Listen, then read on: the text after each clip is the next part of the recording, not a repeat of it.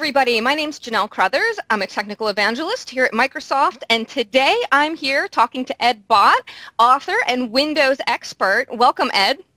It's a pleasure to be here, Janelle. It's so nice to have you. I feel like I haven't talked to you in years from back when we were, MVPs together, several years ago. So it's really fun to have you on the show. Yeah, you got your blue badge, and we don't get to talk as often. I know it's not nearly as fun, but what I think is pretty exciting. You just finished up a Windows 10 ebook. So tell me about how did that go? That was an interesting project. It's called Introducing Windows 10 for IT Professionals, and it's actually a book that we published in two phases. The first phase came out last year in 2015 around I think April or so, while Windows 10 was still in the preview program. And so there were a lot of features that were unfinished, especially on the enterprise side. But we did a preview edition of it then that was roughly 100 to 120 pages. And then this past, I think in January, this book, at the very end of January, this book came out. And this was the final edition that was based on Windows 10 version 15.11, one that came out in November, that is chock full of enterprise features. And I was under the belief that, sometime in November I can finish this book. And then, because the Windows 10 was released in July, right? So right. That'll give me plenty of time. Well, as it turns out, the number of changes, the amount of change that was in that November release was really significant. And most of the documentation for it didn't drop until November as well. So I spent most of my Thanksgiving and other holidays wow. at the end of the year, basically reading, testing, taking notes, and then finally, got to start writing around the New Year's time and finished it at the end of January. But it's a really, really fun project. We've had great feedback on it so far, and of course, because it's free, there's no reason why everyone shouldn't just go out and download a copy of it. No, it's great that it's free, because I think one of the challenges with learning Windows or any operating system at this point, I remember I used to go out and I'd buy a book and I'd read it and it would hold me for 2-3 years. I'd be using that operating system and really getting to know it. And now everything's changing so quickly, so to have to keep going out and buying a new book every time it changes, having a free ebook makes that certainly really easy. Yeah, I think there's that's something that my fellow book authors and I are struggling with, is the way that the pace of change in software has accelerated. So by the time if you do a book, our big, massive inside-out books, we finish one of those, and by the time it gets onto the shelves, there's parts of it that are out of date. But what can you do? In this book, we deliberately tried to keep it at a level of introductory material, with the idea being that, a lot of IT pros have still only kicked the tires on Windows 10. A lot of organizations are still standardized on Windows 7. Some are, in the midst of deployments that involve Windows 8.1, and they might have Windows 10 on a test system somewhere, but they haven't really looked at the enterprise features of it. You're not going to do that at some IT pros have domain servers in their home, but most don't. And so, so we tried to do this one from a conceptual point of view, introducing what, some of the big concepts are for Windows 10 and how they'll change the way that you do deployment and management in an enterprise. Yeah, it's definitely going to change a lot. I have to ask, how many domain servers do you have at home? At the moment, I only have 2. I feel, but FedEx is going to be ringing the doorbell here pretty soon with a brand new server box, and so I'll be able to build another domain controller for the next book. Yeah, there you go. So now, one of the things with Windows 10 and a lot of the enterprise challenges, with a lot of the enterprise stuff not coming in really until November, and there's group policies involved, there's a whole bunch of stuff kind of around telemetry, and we keep hearing that. It keeps coming up. People get up in arms about it in various reasons, and you've actually had a couple articles out there recently kind of hammering, the purpose of the telemetry telemetry and stuff. What are you feeling about people when it comes to like their ideas about telemetry? Well, it's a complicated subject. One of the things about the software landscape right now, and this includes a lot of companies that we typically don't think of as software companies. If you buy a new Tesla, for example, that's software. There's an awful lot of software in a Tesla, and there's an awful lot of telemetry that's going in real time between that car as you drive. And in turn, they're sending updates automatically to Tesla vehicles. So it's very similar to the way that Windows 10 is being designed. And it's called data-driven design. And it used to be that you had a product manager and a program manager together, and they got together with a whiteboard, and maybe they did some usability testing, and maybe they did some interviews with customers, and then they put together a feature list, and then they started developing it. And then when the thing went out into the world, you got feedback from customers about features, and then you got feedback about how well your software worked through your support lines. And those are really not great ways to get reliable feedback quickly that you can respond to. So the way that Windows 10 works, and many, many other software products, is... Got that Internet of Things. I mean, everything. Exactly, yeah. Is there's a constant feedback loop between client devices and Microsoft servers. Now, some of the feedback that's going there is stuff that you've opted into, things like OneDrive and your Exchange server, your Office 365, any third-party services that you have. You're going to be exchanging data all the time with cloud-based services. That's the world that we live in. But there's another component, the universal telemetry component, it's called. And it has a fancy name in the services control panel, but its short name is DiagTrack, diagnostic tracking. And so what it does is if you're on a free network on AC power, 4 times an hour, it sends a little burst of information to the telemetry servers. And all of that information says is, are there any reliability problems? Have there been any recent crashes or hangs? Have you installed any new software? Has your network connection been reliable? It's basically just kind of heartbeat type stuff. Mm-hmm. Now, at higher levels of telemetry, and the default level for consumers is the highest one of all, there's also information about kind of programs that you have installed, how often you're using them, if you've had any crash reports, if you've had any crashes or hangs, the crash dumps will be more detailed than those at the more basic telemetry levels and such. And so as a result, that's how Microsoft's product planners and executives can do big blog posts that say, hey, we know that 43%, I'm making this number up, but 43% of our customers used Microsoft Edge last month, and 37% of you are connected to an Outlook.com account, and things like that. They know that because that information is aggregated and anonymous. And that's also how like the Insider program works. I mean, we're able to make changes to the software so quickly and kind of determine what features are working, because that program is also bringing back a whole other slew of telemetry that goes into its certain buckets and things like that. Right. People who are in the Insider program are opted into the highest level of telemetry for obvious reasons. If you're going to, if you're going to get early access to the new builds, part of the deal of that is in exchange you provide detailed feedback, most of it automatic, but some of it manual as well.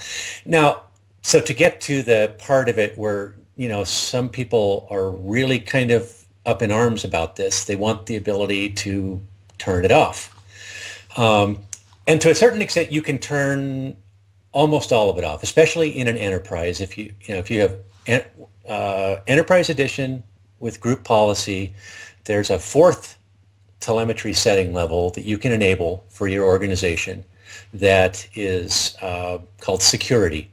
And basically the only telemetry information that it sends is the fact that you have telemetry set to its lowest level, Right. whether or not you have Windows Defender enabled, whether or not you have run the malicious software removal tool, and that's it.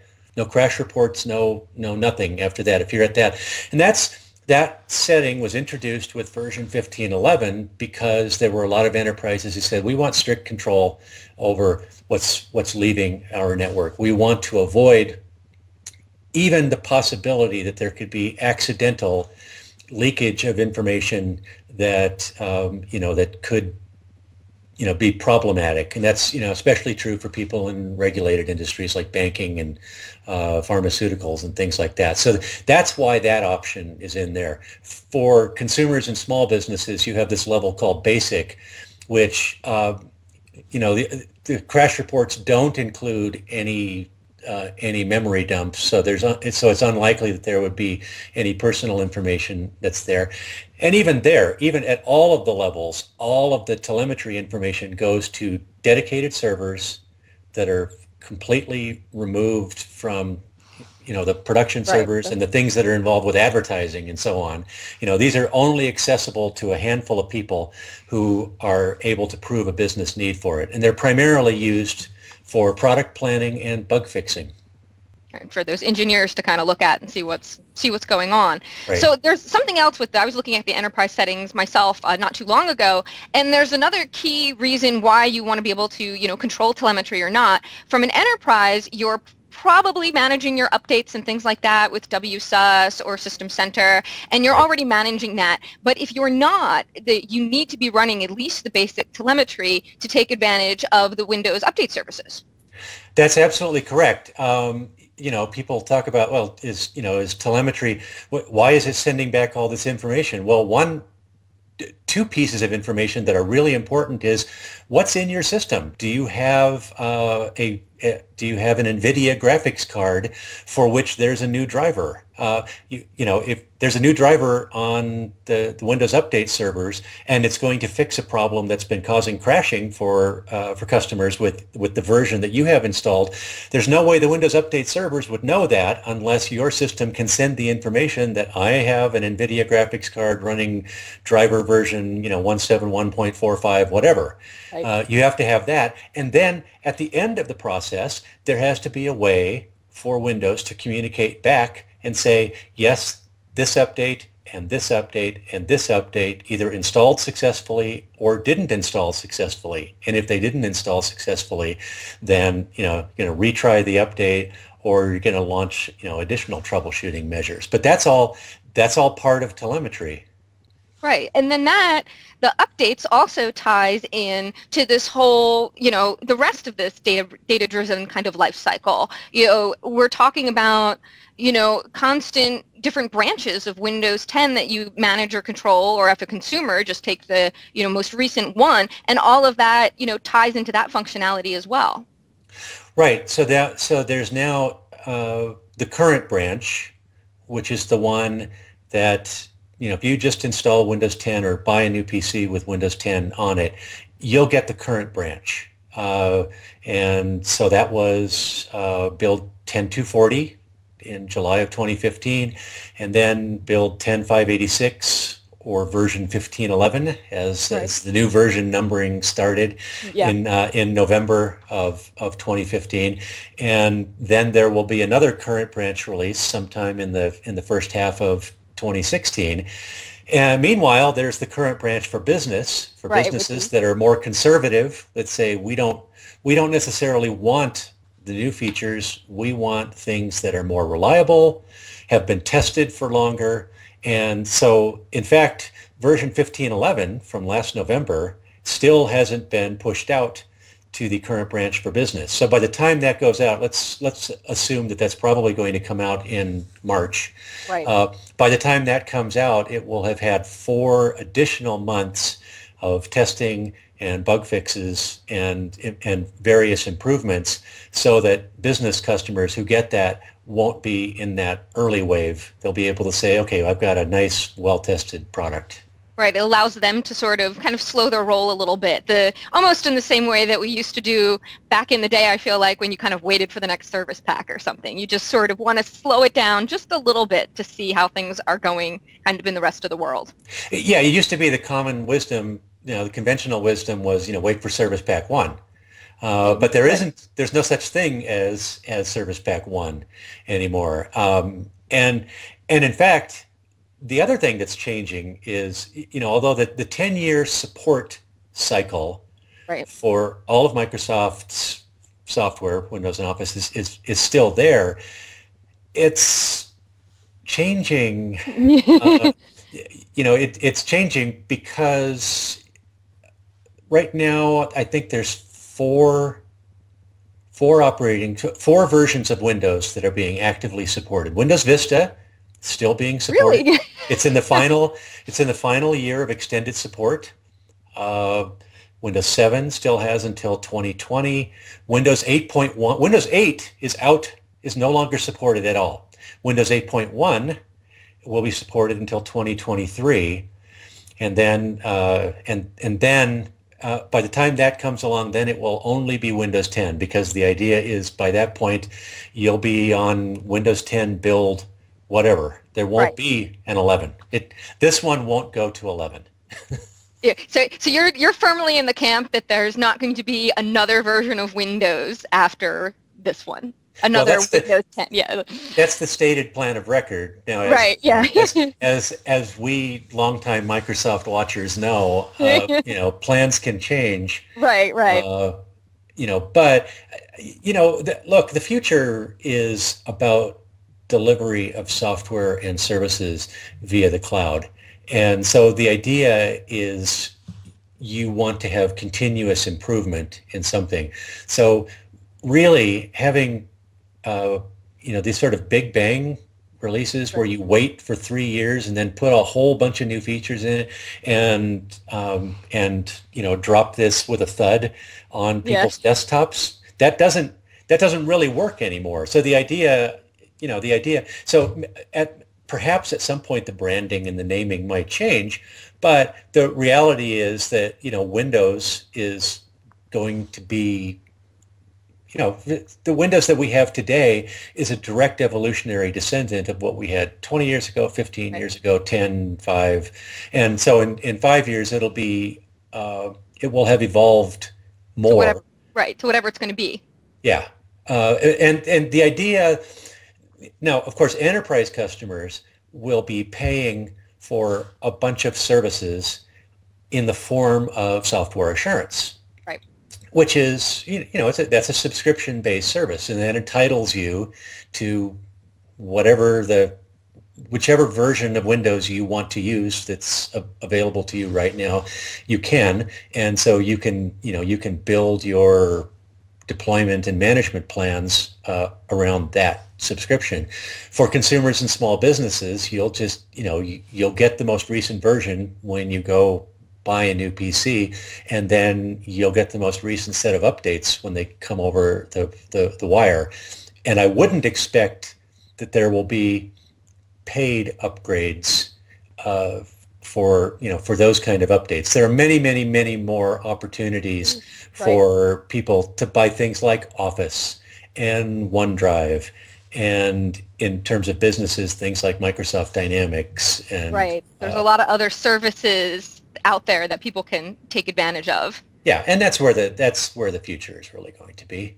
Yeah, it's really interesting. I think, a lot of enterprises and those of us who've been doing this for a little while, that switch from that, as you said, that thud, like, here's this piece of software, learn it, become comfortable with it, kind of abandoning that and just keeping people just up to date constantly is going to be a good thing, from a security standpoint, from a functionality standpoint, and simply, from a management standpoint. Now you're not managing all these one-offs, trying to patch all these potential one-offs of versions of software that you might have.